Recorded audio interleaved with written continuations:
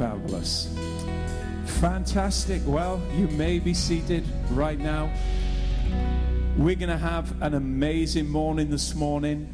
We want to welcome Pastor Andy Elmes and Gina Elmes, all the way from Portsmouth Family Church. I'm telling you now, Pastor Andy must have been coming here probably easily for 20 years now. Easily. And do you know, if you know Andy, every time Andy has come, he has inputted into the heart of this church. He's always come with a very timely word. So this morning we are going to be so blessed. And also this evening, is it 5:30? 5 o'clock this evening. Please, I know Sunday evenings can be busy, you know, getting stuff ready for the kids for school tomorrow. But if you can make it, please, let's get here, because in these days, I'm telling you now, the one thing that will never fail you is the Word of God. Amen. Come on, let's show our appreciation for Pastor Andy Elmes. Come on, church. Hey, praise God. It's good to be back with you. 20 years is a long time, huh? And when we first started walking with Pastor Ray and David and Faye, I don't think we had any children, and then along come one, and we got 5 now. And we're actually at that age where only 2 of them are with us. It's like we're spending the weekend with 2 of our children thinking, I wonder what it would have been like to have 2 kids. And we're experiencing that now. But it's a privilege to be back with you, and love to see what God's doing here in Kings in this new season that you're in. It's a joy and a pleasure to spend some time with David and Faye, and we're going to be hanging out today and just spending time watching what God's doing in this place. Amen. And hey, I just want to advertise a book that we've got with us. You know, I've written a number of books, but we've just finished this new book. It was released last month, and it's called Breakfast of Champions Volume 2. How many people remember Breakfast of Champions Volume 1? I know that a lot of people have been using that devotional. Well, we had such a demand from it. People started to say, okay, we've done Volume 1, what now? Because we've got to be a devotional people, amen?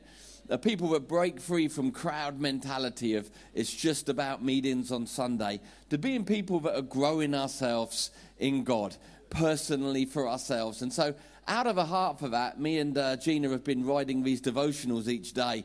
And we've just finished this second book. And with the first book, Breakfast of Champions, we only did devotionals from Monday to Friday. That was just the remit that we felt the Lord give us. But people started to say, well, what about the weekend? What about Saturday and Sunday? So this one's different in that we haven't written devotionals for Saturday and Sunday, but we've written a weekend workout. Sound good? And because we've got to be working out our faith, amen. So Gina wrote 52 weekend workouts, and they're simple things like, hey, you've read his Psalms, why don't you write one for yourself? It's about caring for people, noticing people that aren't noticed. And so we really believe that this isn't just a devotional, because there's no shortage of devotionals available today online and on Amazon. But this is a discipleship devotional. But a lot of the devotionals that you can read, they're cute, and but some of them don't really say much more than God loves you, go kiss a flower. And that's not going to grow you. We wanted to write a devotional that challenged you and said, come on, think about this. Come on, get what God says into your life about this. And so, hey, I'm going to give this to Faye's new neighbour. Is that okay? I just want to think, yeah, I was thinking, who should I give it? Let's give this to, let me just, can I throw that? I'll jump down, but it's quicker for you. Hey, God bless you. Enjoy that. Enjoy that. So join loads of people that do breakfast with me and Gina every morning during the week. Excellent. If you've got your Bibles with you, turn them to Psalms 107. I really want to speak today, not a message, but a mandate that's on my life. You know, I get to travel the world. I get to travel Great Britain. We oversee 10 congregations now in Family Church. Most of them are in the United Kingdom, around the south of England. How many people have ever been to Portsmouth? Oh, it's a wonderful place. It really is. You know, once you've been there, you don't want to go anywhere else in the world. You don't. And we've planted in around Portsmouth, but I also get to travel around the nation and around the country. And hear different people say, this is what the church needs, or we just feel this is what the church needs. And I've been in meetings where experts and little spurts have said, well, we think this is what the church needs. Do you know, I think that sometimes we look too difficult for things that aren't there, when the things that we need are really simple. In my heart, I hope this isn't too simple for people this morning. I've come all the way from Portsmouth, and I've got this really simple message, which is a mandate on my heart for the churches I'm leading, but also the people I'm influencing. Do you know, all the church needs today, as in the people, not the building, is we just got to love God again. We just got to love God, not with a shallow love, but with a deep love. And we've just got to get hungry for God again. It's time for us to get hungry for God so that He's the greatest appetite in our life. It's not wrong to have other appetites. And as you can see, I've got a fairly good one when it comes to grub or when it comes to food. Appetite is a powerful thing in your life. And I want to speak this morning in the time that we've got together about your and about my appetite for God and for His kingdom and for the things to do with Him. Because that's going to, in the light of eternity, be the greatest appetite that there has been in your existence. Because other things will pass away, including the body that we feed.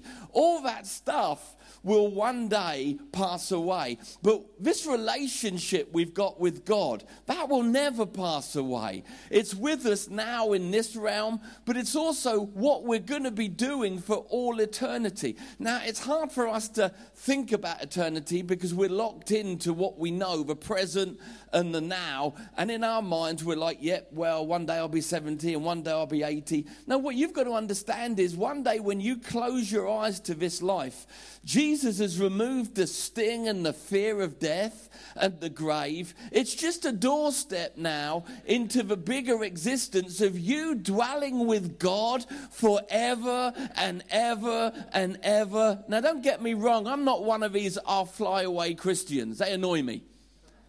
Because normally they're lazy and they don't have any intention of winning anyone else to Christ. But almost like, well, I'm saved, one day I'm going to heaven. And we sing songs, don't we? I'll fly away, oh glory. Do you know what I think when I hear that song? Open the window and let them out.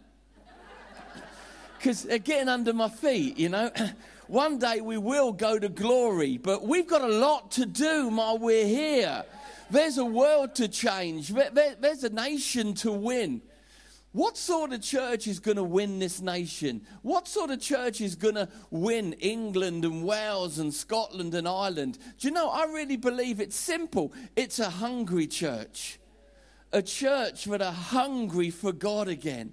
You know, when I look around at the modern church, I don't want to knock it. I love all its bells and its frills, and we do all this stuff. But when I look around at the modern church, I think that actually we've lost something that's vitally important to who we are, and that's just raw hunger for Him. That raw hunger that drives us, that raw hunger that's just like an appetite within us. We live in a time where people can take or leave God. How can you take or leave the creator of everything that you know? How can we have a take it or leave it attitude? You know, I know not in this church. You guys are really good at getting here on time. Maybe it's good coffee or a passion for Christ. I don't know, a bit of both. But I know in our church, you know, week in and week out, I can tell tales on them because they're not here. But I stand there and I watch people kind of come in 10 minutes after the service and 15 minutes. Some of them come in like 10 minutes towards the end. And I'm like, so glad you could make it. God's humbled by your presence. Thank you for making time. And I've tried everything over 20 years. You know, you've got to get here early. Together we're stronger. But now I'm just like, you just got to get hungry. You just got to get so hungry for God, you can't be late. Because when we get hungry for something, it becomes an appetite within us that not negatively or from obligation, but positively from ownership, begins to drive us. Suddenly we don't need people getting us where we need to be when we need to be there. Every other appetite in your life gets you where you need to be when you need to be there. So I think sometimes we just waste a lot of energy as leaders speaking about strategies for the church, we got to be the church. No, we've just got to get people hungry. I'm going to preach a bit, and then I'm going to pray hunger over the lot of you. Listen, this isn't a well-articulated message. I'm from Portsmouth. I sold fruit and veg for a living for the biggest chunk of my life. But what I have got is a hunger that's been on my life for over 25 years for Jesus Christ. And I don't know what's going on, but I'm getting hungrier than I've ever been. Suddenly the things that I played with, I don't want to play with them anymore. Me and my wife are experiencing this awakening of hunger for God. God, we want you.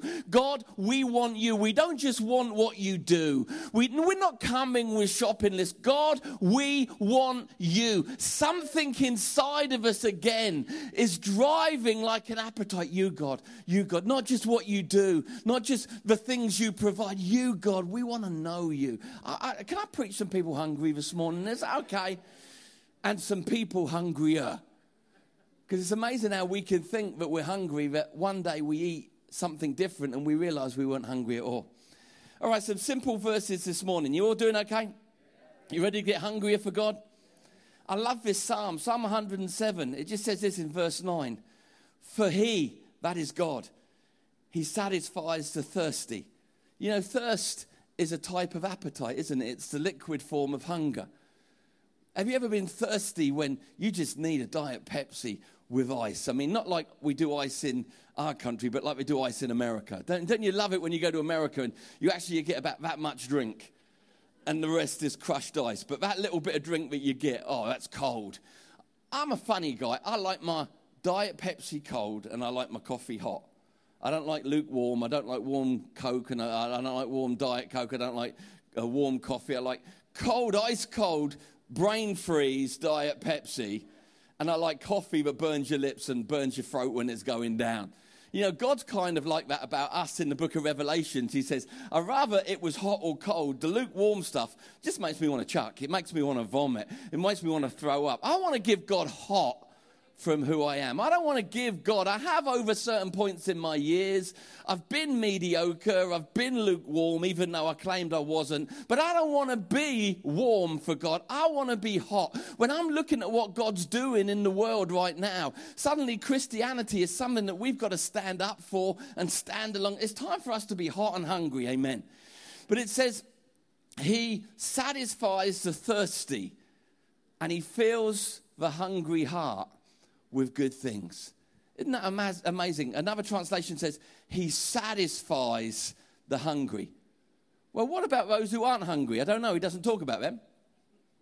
He says he satisfies the hungry with good things. When we get hungry for God, he gives us good things that satisfy beyond anything we could have imagined that we ever needed. But what satisfies is simply the other side of our appetite for him.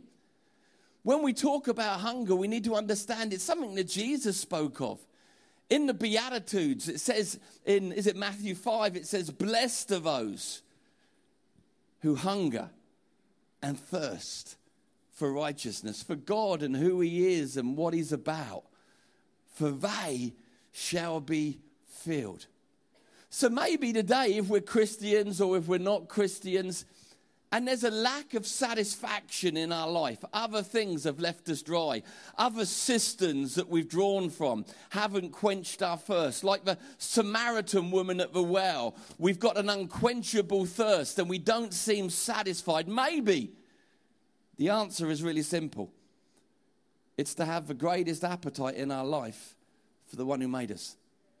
And to be wanting him more than we've wanted him. I just sense the Holy Spirit putting a fresh hunger on people right now, awakening people. And that's what I'm here to do today. I'm not here to preach a well-articulated message. I'm here to get people hungry for God. I'm here to get people hungry for God. I am here and I'm trusting the Holy Ghost as I preach for those who aren't hungry to begin to get hungry. And for those who are hungry to get hungrier. Amen. Now, appetite is a good thing. Now, I'm not talking about appetite or hunger being a good thing in the context of the third world. Please don't hear what I'm not saying. Hunger in the third world is not a good thing. especially when there's about 5 or 6 people that live on the planet that own so much stuff that they could alleviate world poverty and world hunger overnight. That's not good. That's greedy. Amen. I'm not talking about hunger or appetite being a good thing when it comes to famine in the third world. But come on, let's face it, famine just isn't in the third world, is it? You know, in Portsmouth, we're all inner city churches like you guys. We have people queuing up for food week in, week out. And I know you guys do a whole bunch of stuff. You've inspired us over the years concerning how you guys don't just show the love of God spiritually or in words, but practically. The grub that goes out of this building week in and week out is amazing. Listen, isn't it crazy that we're living in a time, we see it, you know, every Wednesday we have our food bank, every Thursday we have our drop-in. Last Friday night, I was out on the homeless run and we take food out to the guys on the street. I love that. That's one of my favourite places. Church meetings bore me silly. But being out in the church van, shoving a sandwich in the face of some guy that's drunk and don't know how to say thank you, that's what I like. That makes me feel alive again. Every pastor needs to be out doing that stuff. Otherwise, it just becomes churchonius, balonius. And it's about God and people, amen. But it's amazing that we had a young lady come in Wednesday and we gave her some grub. And she was only a kid herself. She was a kid having kids, and she had one young kiddie that was 1 and she was pregnant. Dad wasn't nowhere around. Mum and Dad weren't helping her. She needed food. And she said, if I ain't got food, we haven't got any food. There is no plan. And that's a horrible hunger that I believe that we're here as the church to deal with when our city councils can't anymore. But there's a good hunger that God wants us to have, a hunger for him. A hunger or an appetite that causes us to do something about where we're currently at. So I'm not saying that hunger or appetite are good in a natural lack of food context. I need to underline that because a lot of people struggle these days. But what I want to do is I want to say that being hungry for God in the center of who you are for him, that's a good thing. Because appetites are a part of what we are. Some people have an appetite for success, don't they? When you watch A Dragon's Den, you always see entrepreneurs that think they know everything.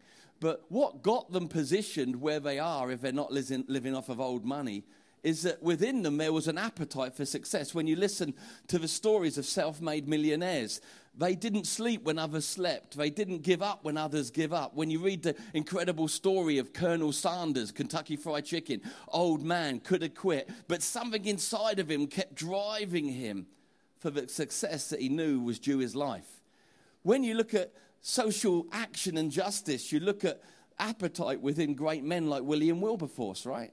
When you look at the stuff where slavery was abolished in our nation and trafficking was stopped, normally there's someone leading the charge that doesn't want to sleep, they want to see justice. That doesn't want to have a week off, they want to see justice. So appetite is a part of who we are. We have appetite for food, I know I do. I mean, this morning, breakfast, I thought about fasting and I thought, that's a stupid thought. Let's go and eat. But appetite is something that God put in us.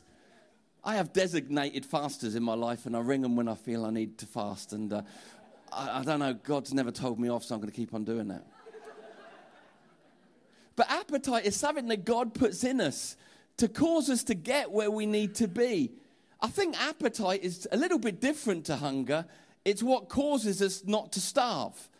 Because imagine if you didn't have appetite, and I'm not a doctor, and this is just my self-evaluation of stuff, but imagine if you were laying in bed and you were hungry, but you didn't know you were hungry, so there was nothing inside of you doing anything about your hunger. Would you actually die and wake up in heaven and go, look at that, I just starved to death? Deep, right? Is it appetite within us that stops us starving to death? If we didn't have appetite in us naturally for grub and for food, would we wake up in heaven and go, no one told me I was starving to death. Look, here I am. I shouldn't be here. I'm here early. Now, appetite is what causes us to get up and do what we need to do, right? Now, when I think of a natural appetite within me for food, it's easy to see the appetite that I need to let loose in my life now for God. Because I know a couple of things about appetite is appetite gets you where you need to be. Now, sometimes when I'm out on the road and I'm preaching, you get back a little bit late, you've been out ministering, you kind of roll in the driveway, 12, 1 in the morning, you're tired, and your body's saying, I need sleep. So you get yourself into your gym jams, into your PJs, you get into bed, you're laying there, you want to go to sleep, and all of a sudden you hear this little voice, slice of pizza in the fridge. There it is. Some of you more spiritually attuned people know it's not a demon. I think it is. No, it's not a demon. It's something God put in you. And you're laying there, you're like, I don't need food, I need sleep. But as you try to go to sleep, that little voice comes back and says, pizza, pepperoni, fridge. The kids haven't got it. You saw it when you were getting a glass of water. It's in there. It's waiting for you. It's got your name on it. And before long, I don't know like you, but I'm on the bed and I'm thrashing like a man insane. Pizza, fridge, pizza, fridge, pizza, fridge. But I need sleep, pizza, fridge. But in the end, I get out of bed, I put my little curly slippers on. That's a scary thought, isn't it? And I run down the stairs like Wee Willie Winkle. That's even a worse thought. And I go to the fridge and there's that bit of pizza. I get that out because I don't want cold pizza. I put it in the microwave. I ding that baby for about 90 seconds. It comes out. It's sizzling. I shove that thing into my face. I digest that thing. Then I go back to bed. What was it that got me out of bed and got me moving to do something I said I was hungry for? It was appetite. Listen, when we start to just get hungry for God, when we can pray, I'm going to pray this at the end if it's okay. God, get me hungry. Get my church hungry. I've warned my church. I said, I'm praying for you. You've had it. I'm praying, and none of this, Lord, bless you. I'm saying, get them hungry. Get them gut hungry for you, God. Get them hungry. I said, I'm praying for you. I'm praying for you. But I'm not judging you. I'm judging me. I'm standing here first saying, me first, God. Get me hungry than my excuses. Get me hungrier than my apathies. Get me hungrier than my experiences. God, there's more of you. I want what comes from, I want the satisfaction that's found in you alone. I want you to quench my thirst. I want you to deal with these hungers and appetites within me. Man, when you start getting hungry for God, you start to go where you need to go when you need to be there. Oh, we knocked the generation for some of the songs that they used to sing, the one that went before. But some of those guys had such a greater hunger for God than what we have in our generation. You didn't have to convince people when to be at church and why they had to tithe. You didn't have to handle people with kid gloves. In those days, they were more hardcore because there was a root hunger in them. God is real and he has plans for my life. And I don't want my ways, I want his ways. There was a driving hunger within generations that have gone. But we've got to get back. Otherwise, we're just going to be like nursemaids, just guiding people in places. No! Hunger for God. Jesus, make us hungry for you, God. Make us hungry. Let this be more than a message this morning, Father. Let your spirit be working within our appetites for you. Oh, when you get hungry for God, it gets you where you need to be. All your excuses take second place. Well, I said I would never do that. All that junk goes. The amazing the things that me and Gina are doing now that we said, we would never do that. We don't care anymore. We want God. We want God. I don't want religion, I want God. I ain't got time for religion, I want God. I'm getting hungry. I'm a man that's dangerous, Dave. I'm a man that's dangerous because I'm getting hungry. I don't know. Me and my wife are praying now in the mornings. Start with us. Get us hungry. Yesterday morning, Gina said to me, I was asking the Lord this morning, what does it mean? Because I'm kind of scared. We're praying, get us hungry. What does that look like? And as clear as anything, the Spirit of God said to Gina, less of you. That's what it looked like. I thought, wow, come on. Less of you. When you start getting hungry for God, you don't matter anymore. Your preferences, well, I like this. I didn't like that third song. All that rubbish. Goes. That's just stupid stuff. But when you get hungry, you start to motivating people around you as well. You know, hey, if we want to see our neighbours and our friends and family get on fire for God, like the old preacher said, we need to draw a circle around ourselves, set ourselves alight, and invite our friends and neighbours to come and watch us burn for God. We're his advertisement, not Facebook, not social media, not Instagram. You on fire for God, you displaying hunger will get those around you hungry. Listen, I've played with some appetites in my life, but one of the most scariest appetites that I've encountered and seen it face to face 5 times now is the pregnancy woman appetite. That is dangerous. That is, you don't play with that, guys. Young men that aren't yet married, don't play with it. When that appetite stares you down, do what it says. Don't play with it. You could get hurt. You really could. It's not reasonable. It's not rational. It can't be understood. It wants what it wants. I first met it in South Africa in a little place called East London. I first encountered this appetite. And me and Gina were over there preaching and ministering. And we didn't know that there was a baby on the way. We didn't know that little Livy Joy was coming. But I knew something wasn't right that night when we were in bed. And all of a sudden, Gina says to me, "I'm hungry." And we were in this rural area of South Africa. And all you men that have been married and had, you like, yeah, now you're talking my language, bro. You're there, bruv. You're there. You are so on it, bruv. And she said, "I'm hungry." I went, "Well, we'll eat in the morning." Worst thing to say, no. I was a young disciple. I'd never walked this road. I didn't know what to expect. No one had fathered me in this thing. She said, "I'm hungry," but then I should have known when there was a specific, "I want tomato soup." But no, Campbell's. I went, "You what? We're in the middle of South Africa. Where'd you get Campbell's tomato soup at this time at night?" And so I did something stupid. I ignored that voice, that appetite. A few minutes later, I heard a voice again, slightly changed, different tone. I said, "I'm hungry." And it kind of froze me to the bed for a bit. I thought, we've been married now for 4 years. I've never heard that tone. Something's not right. Something's changed. There's a disturbance in the force. Something's happened. But I did it again. What a woe. I ignored it. Oh, the next time, "I'm hungry." I was out of bed. I had my little flip-flops on, and I'm running through South Africa. It's raining. I can embellish this story really good because I'm an evangelist. There was snow elephants, raw tigers running at me. There was a tribe of Africans that came over with spears, but I was going to get that soup. And I remember going into this Indian corner shop in East London, South Africa, and I went in there. I said, Sir, I need a tin of tomato soup." And he said, "We have tomato soup." And I said, "That's wonderful." That was more like Scots, wasn't it? I'm just going to keep away from accents, all right? But then I said, "It's got to be Campbell's."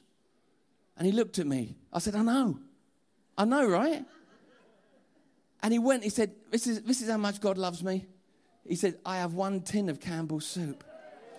And so I took that soup, and I was like, you could basically hear Barry Manilow in the background. "I made it through the rain." I was there with that Campbell's. I kept myself protected from the others who. And I got home and I was like, "Your man has done it." She said, "I don't want it anymore." She'd moved on.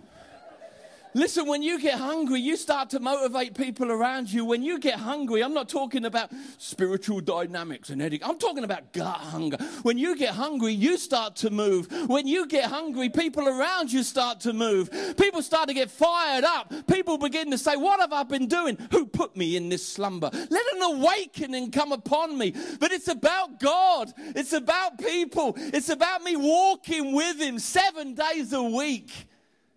Knowing Him and loving Him. You know, hunger is relative. And often when we say we know what hunger is, we only know hunger according to what we've known hunger thus far in our life. And I can remember I made this mistake. And I was always a little bit of a chubby kid. I know that's hard to believe now when you look at the fine figure of the man that stands before you. And it is all natural. I don't work out. I don't go to a gym or anything. Gina will bear witness with that. This is just, I wake up and I'm built like this. But when I was a kid, I was chubby. I was a 4x4. I really was. I was 4 that way, 4 that way. I could have been a munchkin. I could have been anything, really, in life. But I can remember walking into the kitchen, and I must have been about 9 years old, going up to my mum and saying, hey, Mum, I'm hungry, feed me. Mum, I'm starving. Mum, if you don't feed me, I'm going to die. I'll drop dead. And I hadn't eaten for 2.5 hours. I was serious. But I wasn't being flippant. I was speaking out of my experience thus far of what hunger is. That's why don't ever say you've been as hungry as you can be for God, because you haven't. You've only been as hungry as what you've known. Listen, deep calls under deep. God wants us to start having some deep conversations with people. But you've got to go and find him. You've got to get hungry for him. Church as it is won't work. This won't change the nation. What we're doing, even though we're giving us, this ain't not going to change. When a group of people get hungry for God, we'll change nations.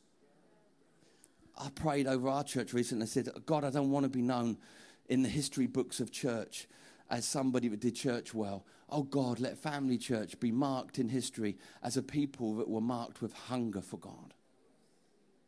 Let us be marked and recorded as a people who were marked with great hunger for God and who he is.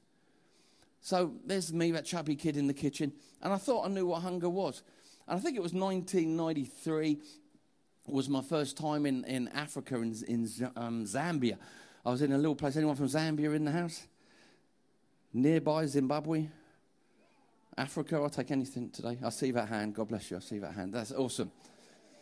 And I was in Zambia, and I was in this little village called Livingston. It was very rural, and we had the opportunity to go into a village that was run by Chief Makuni. We had favour with Chief Makuni, and he allowed us into his villages. And we rocked up in these villages in 4x4s, saw people that had never encountered a Westerner or heard the gospel. It was awesome, loved that stuff. I came alive. I was like Indiana Jones, I really was. I didn't have a whip or a hat, but it was happening on the inside of me. As we were going in, I was like, dun, dun, dun, dun, dun, dun, dun. I would, this is it. And I remember going into the village, and when I went into the village, I saw hungry kids. You say, did they have swollen bellies? Yeah, there were marks of malnutrition that were visible, but that's not what told me how hungry they were. It's when I came in and we brought some food in for the villages. It's when I remember kneeling down and watching the kids come out of the village. It was the look in their eye. It was the look in their eye. It was a look that said, hey, mate, I will climb any mountain if you'll feed me. I'll swim any river.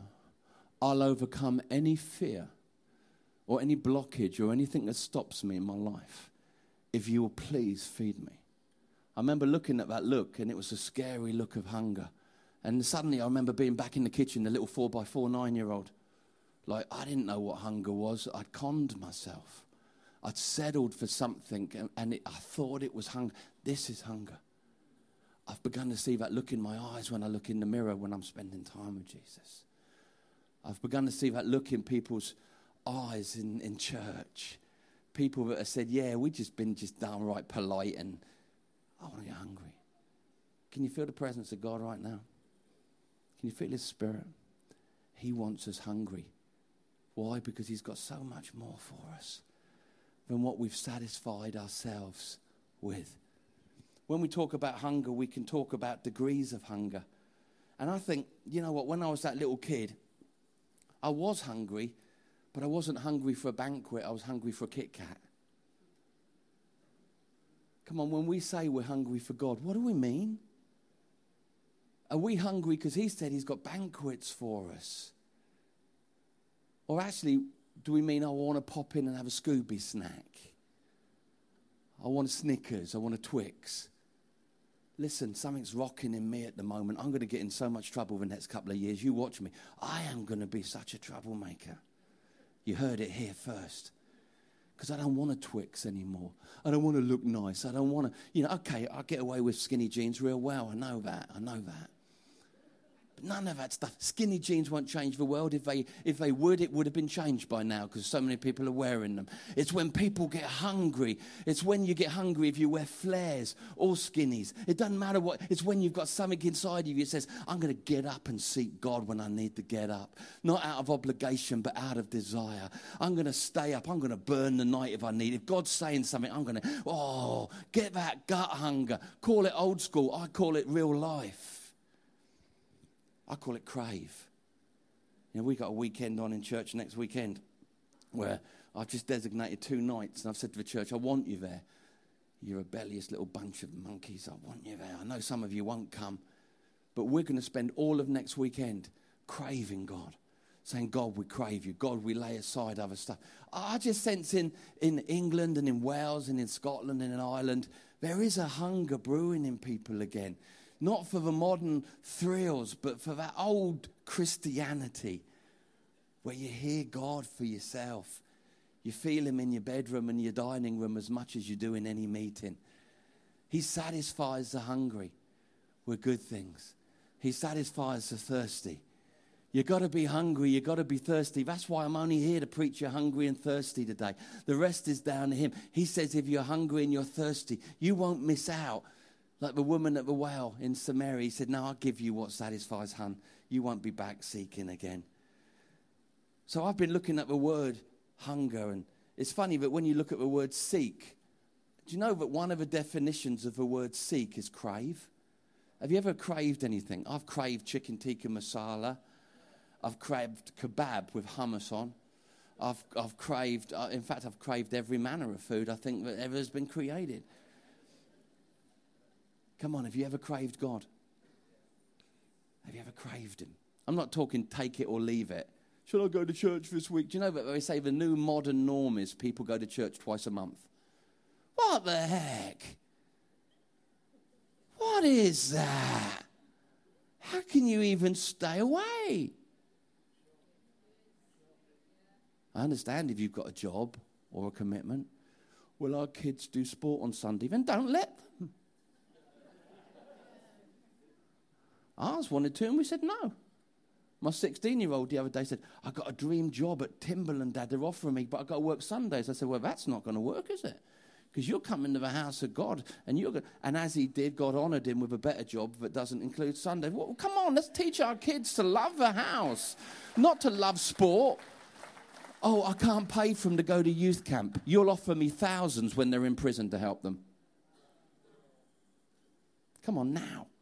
We teach our kids to love God, to love the house, to hunger him, whatever that looks like. All right. The word crave makes a whole lot of verses make sense. It's like Matthew 6:3, when it says, seek first the kingdom of God, then all these other things will be added to you. One of the meanings of that word seek is crave. Doesn't it make more sense when it says crave first the kingdom? Not, politely have a nibbly appetite. Crave first the kingdom. Crave first. To crave means to desire earnestly, to want more than any other thing. Crave first the kingdom, and all these other things your Father will add to you. Matthew 7:7, again, it says, you will find me when you crave me, seek me with your whole heart. Well, I can't find the Lord. You're not hungry enough. He won't disappoint the hungry. I promise you, he won't disappoint the hungry. You can be saved a week. You can be saved for a lifetime. He will never disappoint the hungry person. But often we're not hungry. We have a fickle, fit it into my week mentality about God. He stopped being a person. He stopped being the Father. There's an awakening that's blowing across our land. And I'm grabbing my flag and I'm running at the front of it. Not with weird manifestations, with people getting hungry for their God again. Seek first the kingdom, crave first. But you know what? I've preached hunger for years. But recently I realized that my hunger has gone to depths that it's never gone before. Because it's easy to be hungry for his presence. That's easy. When you've tasted, you've seen he's good, you want more, right? It's easy to be hungry for his presence. I'm not belittling that, but that's lightweight Christianity. That's starting block stuff. What I sense in my heart right now isn't just a hunger for his presence or a hunger for his hand, but a hunger for his face and a hunger for his ways and a hunger for his statutes and his precepts in my life. A hunger to walk away from my rebellious ways that are contrary to what he has for my life. A hunger for his ways over mine. Now, don't get me wrong, his ways are higher than my ways, and often they don't make sense until you're through what he's doing. But I look back on early Christianity in my life, and I was hungry, but what I was hungry for was goosebumps. Oh, Lord, I'm hungry for you in this meeting. Give us a tingle, God. Let me know you're there. Lord, I've got a shopping list here. Yeah, I love you, but here's my shopping list. I'm hungry for you to do for me what I need. I don't know, something's graduated in my hunger recently. I'm like, I don't care about that stuff. I want you. And by that, I mean, I want your ways. I'm hungry for your ways. I'm not going to argue with you anymore. I'm hungry for your ways. I'm hungry for your precepts. Listen, if you want a quick read Psalm 119. That'll only take you a couple of minutes. But the entrance to Psalm 119, I love it. It says, the writer, if you read it in the Amplified, it says this: blessed is the man who craves for God. Other translations say, blessed are the man, happy, fortunate to be envied, of those who keep his testimonies, who seek, inquire. That word seek, I think it's in the traditional Amplified, says crave. Blessed are those who keep his testimonies, who seek him, inquire of him, who crave him, not with partial heart, but with whole heart. You want to be blessed? It's simple, but it ain't for the lazy. Listen, grace was never meant to put you to sleep. It was meant to mobilize you, to want him more. Grace isn't sitting back on your blessed assurance going, it's done, it's done, it's done. It's, I want to know the one who did it. I want him in my life. I want him to possess every chapter, every corridor of who I am. Lord, I don't just want you. I want your ways. Lord, in this area of my life, if I've been living this way and your word says live that way, I now hunger your statutes and your precepts, because your word is true. It's correct. It causes me to walk on the pathways that I need to. Oh, it's so easy to say, the Lord is my shepherd. Does that mean you're living in the pasture or following him? Because the paths of righteousness, the laying down in green pastures, the still waters, isn't for the sheep in the corner of a field going, I belong to this sheep. It's for the one that says, you're my shepherd, Lord. The Lord, that's what David was saying. The Lord, he is my shepherd. I'm hungry for my shepherd. And because he is my shepherd and I follow him by morning and by night, I lay down in green pastures. My enemies don't trouble me. I lay by still waters. I walk on pathways of righteousness. Listen, we've got a lot of people that say they're the sheep of the Lord, but they're sitting in the corner doing their own thing. Yes, they're a part of the pasture, but it's a different thing when a sheep says, I'm following my shepherd. That's when you see him lay tables in the presence of thine enemies. That's when he anoints your head with new oil every day. That's when suddenly goodness and mercy begin to stalk you when you once stalked them. Hunger, hunger. I'm coming in for a landing, don't get worried. Hunger. It's greater than any other hunger. Hunger for him, who he is. A hunger for his ways. Fresh hunger for his precepts, statutes. The Psalm 119, the writer said, I hunger not just you, the experience of you, Lord, but your ways. Man, I look back over my life, Dave, and I see times I wasn't hungry in his ways. I loved him. But I was hungry in my ways, my statutes, what I felt was right. But I'm getting to a bad condition right now, guys. I really am. I don't want my ways anymore. I want him. I'm desperate for him. Only him, only him. Not the shopping list of my infantile Christianity. Him. But also we've got to get hungry, I believe, finally, for his works. Again, when we come to things like Heart for the House, we don't have obligation. We just have ownership. What I'm saying to my church at the moment, because we've got an offering coming up, a Heart for the House, is simply this. Just grab this equation and we'll be okay. It's the power of when his church becomes my church, we become unstoppable. As long as the church is somewhere you attend, you won't give like you should give. When it becomes your church, not just his church, in that pure dynamic becomes the giving and the sacrifice that we need to be unstoppable. But the works of God, we've got to be hungry for them. I found this verse recently, and I noticed that Jesus knew about hunger. In John 4, it's so funny. It's that moment just after the Samaritan woman and his encounter with her. Suddenly his disciples come, and they were such a bunch of dinlows, weren't they, sometimes? Just like us. They really were. They weren't sharp at all, most of them. They became sharp, but they weren't when he met them. And they come up to him, and he's just had this encounter with a woman at the well, and she's gone into the village to tell everyone about this Jesus that she met. Meanwhile, the disciples return, and they say, Lord, are you hungry? And they're thinking natural appetite. And Jesus turns to them and says, I have food that you don't know of. And in their minds, they start to say, did somebody bring him food? Did somebody bring him McDonald's?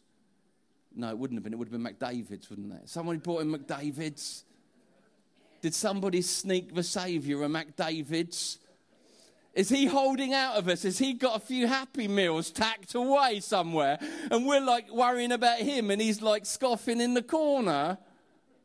And Jesus looked at them and thought, you're lemons. A lot of you, but I love you. I love you. He said, no, my food is to do the will of my Father and to finish the work he gave me to do.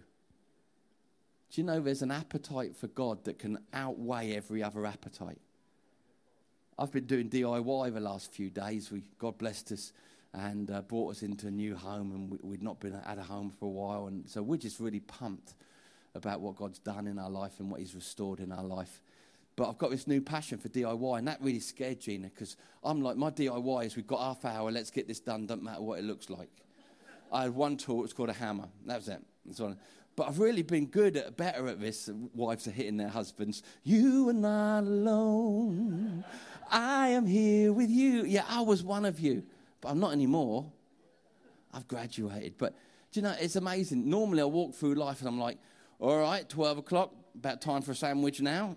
My lady wife should be appearing with a sarnie about now.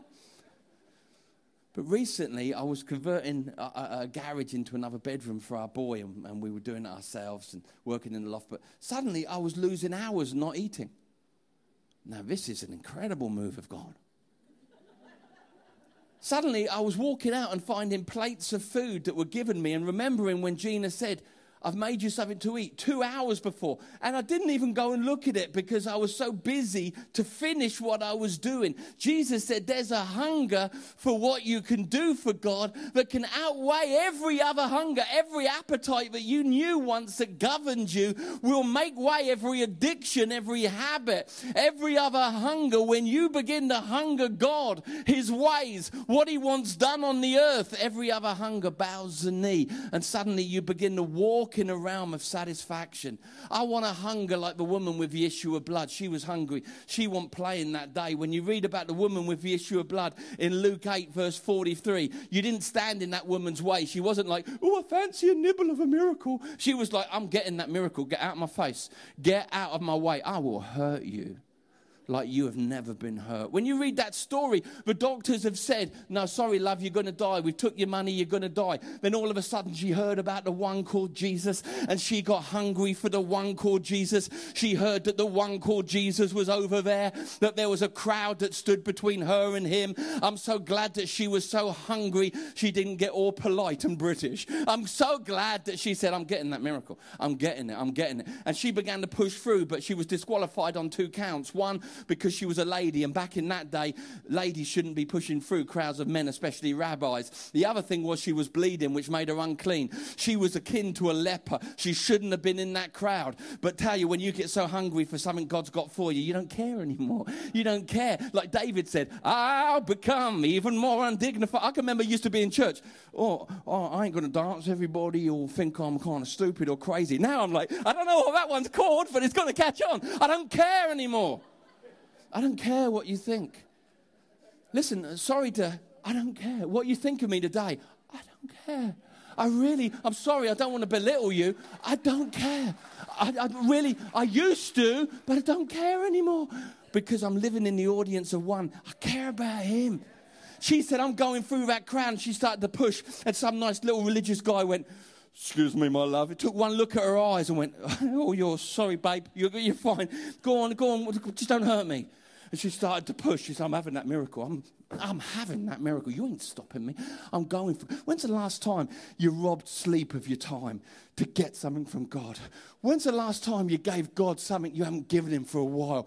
Man, you want him to satisfy? You got to push through a crowd. Not from some religious expectation, but some desire inside. I'm getting God. Some other religious guy went, excuse me, my love. She looked at him and said, I'll hurt you. I will hurt. You won't even see it coming. You'll feel the first one, then you'll know nothing. And she stared this guy and he went, she touched the hem of a garment and he satisfied her.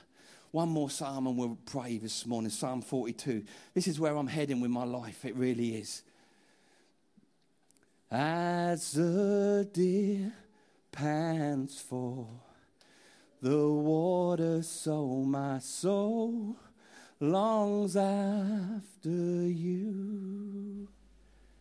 You alone are my heart's desire, and I long to worship. Hey, I wasn't going to sing that. It just kind of came out, but that's what I'm saying today. The writer of that psalm, he said, I don't know how to put in words how I'm feeling right now. I really don't. The other things that once pleased me, they don't please me anymore. The things that once satisfied me, the things I strived for in life and preachers told me to strive for them, they mean nothing. They don't do it for me. And then the writer of the psalm happens upon this young deer thirsting for refreshment. And he looks at this young deer. He said, that's it, God. That is it. The deer has nailed it. As the deer pants for the water. God, I pant for you. Put that hunger back in us, Father. But we don't have to be brought to school with teachers. Get where we need to be. Convinced to lay down stuff that's wrong, we choose to lay it down. We love your presence, Lord. Christianity is real simple. It's about him and it's about others. Full stop.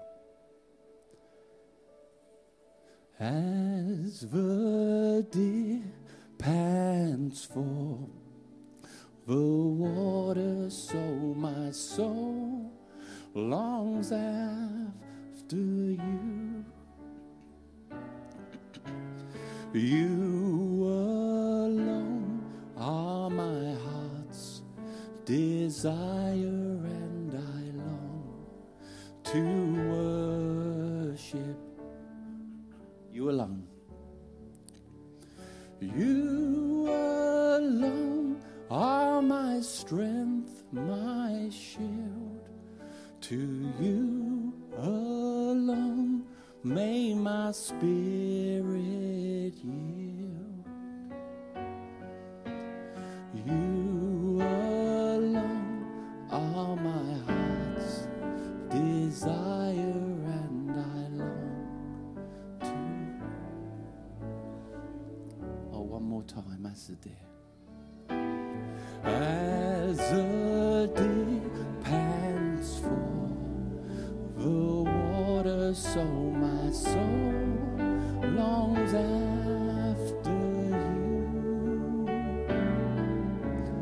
You alone are my heart's desire, and I long to worship. If you're hungry for more God, if you want to be more hungry for God, just stand to your feet and I'm going to pray that the Holy Ghost begins to touch you right now. Maybe you've never given your life to Christ. You're doing it right now. You're doing it right now. And someone will talk to you afterwards. This is beautiful. This is the Holy Ghost this morning saying, I'll do it. I'll do it. Listen, I want to warn you, don't come looking for me when your sleep gets affected. Don't come looking for me. You ask for it. Don't come looking for me when you can't do some of the wicked stuff you've been doing. Don't come looking for me. You ask for it. When his waves begin to burn in you. When your sleep's affected, but you love it. When you get so hungry. Holy Spirit. You know, I was going to call some people forward, but I felt the Spirit of God say to me, you won't have room. This is what time it is in Christianity. It's time for the hungry to get hungrier. Just lift your hands for me. I'm going to pray a prayer over you, and I hope it causes chaos in your life. I hope it rocks everything that's been stable but not God. Every other thing that's been satisfying. Right now, alcohol is breaking off of someone right now in Jesus' name. Right now, that's just temporary stuff. You won't need it anymore. Drugs broken right now. The addiction bows the knee to a greater addiction, a greater craving. Just pray after me. Heavenly Father, I bring my life before you this morning with simple words, because you hear my heart. Make me hungry. Holy Spirit, you live in me. Break out of the alabaster jar of my soul. Let the oil of who you are begin to flow through my life. Put a hunger in me, Holy Spirit, for more of Father God, to know Jesus more, to love your ways and walk in your ways. I commit my life to you today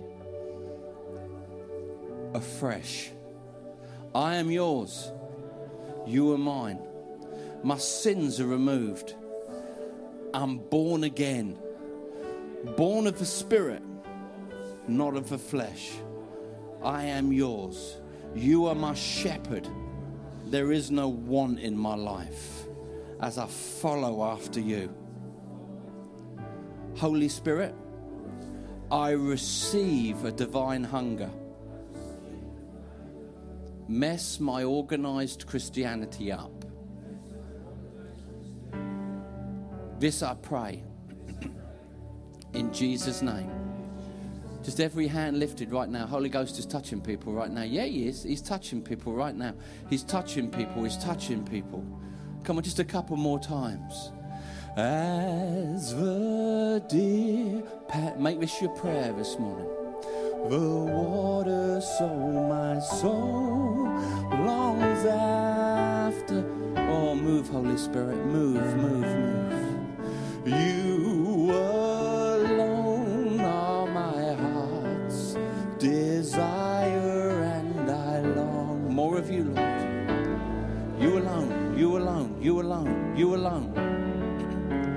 You alone are my strength, my shield. To you alone may my spirit yield. You alone are my heart's desire, and I long to worship you alone. You alone are my strength, my shield. To you alone may my spirit yield. You alone.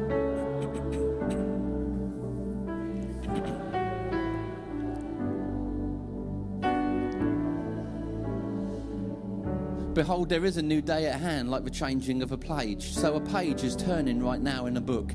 Though it's felt like the page has been up in the air, that you've been between two seasons for a fair time now. You knew that the page lifted, but it hasn't felt like the page has fully landed yet. Right now in God, I'm seeing a page in a big book, a great book. It's an old book. It's a book that's been going for years. But there's been this page in the middle that's been standing upright. And God's been waiting not for something that we were going to perform, but something we were going to become. And even now I'm seeing him blow upon that page, and the hand of man couldn't put that page down. The hand of man couldn't force that page down. At different times, from good intention, man had said, come on, it's time for us to move on now. But it seems that that page would not settle down and the new chapter couldn't fully begin. But no, even to this morning that the Lord is blowing on that page. I see the breath of God blowing on that page, and ever so lightly it flutters to take its position in the book. And a new chapter is revealed. It's not just a new page. I'm seeing a new chapter with a new chapter heading. The new day that you've been praying for, experiencing, tasting. Behold, it's here. Know that the Lord hasn't want you to become something that's not spiritual, but something that is. And even now, as he's placed a hunger, a fresh hunger for you, for himself and for others, deep within the spirit of so many of you, know that there's going to be a natural living out of this next chapter. Oh, I'm just looking at this chapter and there's songs of joy coming off of it. There's laughter. I see people, hands with sleeves rolled up, serving the loved and the unlovable. I can just see a great season at hand. Does this make sense? It's like I just see that leaf of the page, and everything in you knew it should have by now landed. And you've seen, like, okay, Lord, we're in between seasons, but when? Come on, we've done everything. Even you and your wife have prayed, God, we did everything you asked us to do. We've done what you've asked us to do, but it seemed like nothing was going to make this page. And a page is made of just a thin of paper. Nothing was going to make it go down and take its place in the book. I didn't have this word till I started preaching. Gently, the page lands. And the Lord says, oh, I can see the top of a, behold, I do the next thing. Not new thing, next thing. Behold, I do the next thing. The page has landed. It's been a hard season. Man, that season, you could write a book one day about that season when the page is up and it's not down. It's neither halfway up, it's neither halfway down. That was a song, wasn't it? It's down. In Jesus' name, I bring into being the new season of his church. And I say the page has landed in integrity. I'm just hearing that. It's landed in integrity. No one's pushed it down. But the Lord has said, it's time. I don't know, I just think something that we've shared on this morning has just been the final moment. Stay hungry. Stay hungry. Listen, I'm just a pastor from Portsmouth leading a few people, but I'm going to get them hungry. You guys up here in Newport, get hungry. Get hungrier. Get hungrier. Get hungrier. The day is here. It's not coming. Don't you hate those prophecies? Behold, there's a day coming in due season. Due season. On that page, it's down. And the next chapter is exciting. Rabasanda kiandara basondo revere berianda karamase teberianda maseverianda barianda basetianda kasetianda koterianda, and the ashes will not be scorn upon your skin. The ashes will be healing and medicine for others. When others would say there's been a great fire in that place, a great change in that place, they will say, yeah, those people are marked with ashes, but those ashes are not the ashes of shame or the ashes of mourning, but the ashes that identify a people who have been through the fire. You will be a people that walk as those that have been through the fire, not avoided the fire, gone through the fire and come out the other side marked. Know that there is ash upon your face, saith the Lord. There is ash upon your face. There is ash upon your hand, but it's not the ash of negative burning, but rather something that the Lord has done to cause, I don't know how biblical it is, but you know the analogy of the phoenix coming out of a fire. I'm seeing that right now. I'm seeing the tomorrow of this work of the Lord coming out of a time of fire and flames with arms and wings that are not harmed or broken but spread wide. Know that the wings will go wider than they've ever gone over the last 30 years of this ministry. The wings will go wider, the wheels will be stronger, but you will always say, we were a people born in fire. We are marked with ash. I just feel the Holy Spirit saying to emphasize again, not the ash of shame, but the ash of surely the Lord has had his hands on us. Can I just sing one more time over you? I know this is kind of weird. You alone are their strength, their shield. To you alone may their spirit yield. You alone are the true hope giver, and we love to follow you. Father, I thank you for all that you're doing from this moment in the calendar. I speak blessing over David. I just see alignment happening in your life. There's some stuff that God's just instantly aligning. Things, dreams, things that didn't make sense, relationships. Get ready. There's some alignments happening, like crack, crack, crack, crack, crack, crack, crack. And it's suddenly you're going to feel, wow, that doesn't ache anymore. There's some alignment. Get ready, not just with people, but with things and plans. There's some stuff that God wants to just gently realign for where you need to be next. The alignment you had was perfect for where you were, but where you're going next. You listen, when you've learned the paddleboard and you suddenly want to windsurf, you've got to realign yourself, all right? God's just realigning some stuff. But I just speak blessing over your household. I speak blessing over your life. I speak blessing over your leadership. Haley and the guys and the team, I speak blessing over you. I just see joy flowing from this place. Joy, joy, joy. He lays a table for you in the presence of those who... Now listen, not those who have made themselves enemies of you. There's not room in my spirit for enemies. I remember I was praying that a while ago. I said, I can't say those that there's no room in my spirit. So what I pray now is he lays the tables for me in the presence of those who have chosen to make themselves enemies of me. Because I have no enemies. I have no enemies. I have none. I have no enemies. I have none. But there's people, he's laying tables. And you know, back to the sheep. Do you know a sheep will never lay down in green pasture if there's a predator near? Yet the sheep that follow Jesus, they sit and eat in the middle of their predators. They eat from table. Hey, I've said, God bless you, love you guys. Is that all right?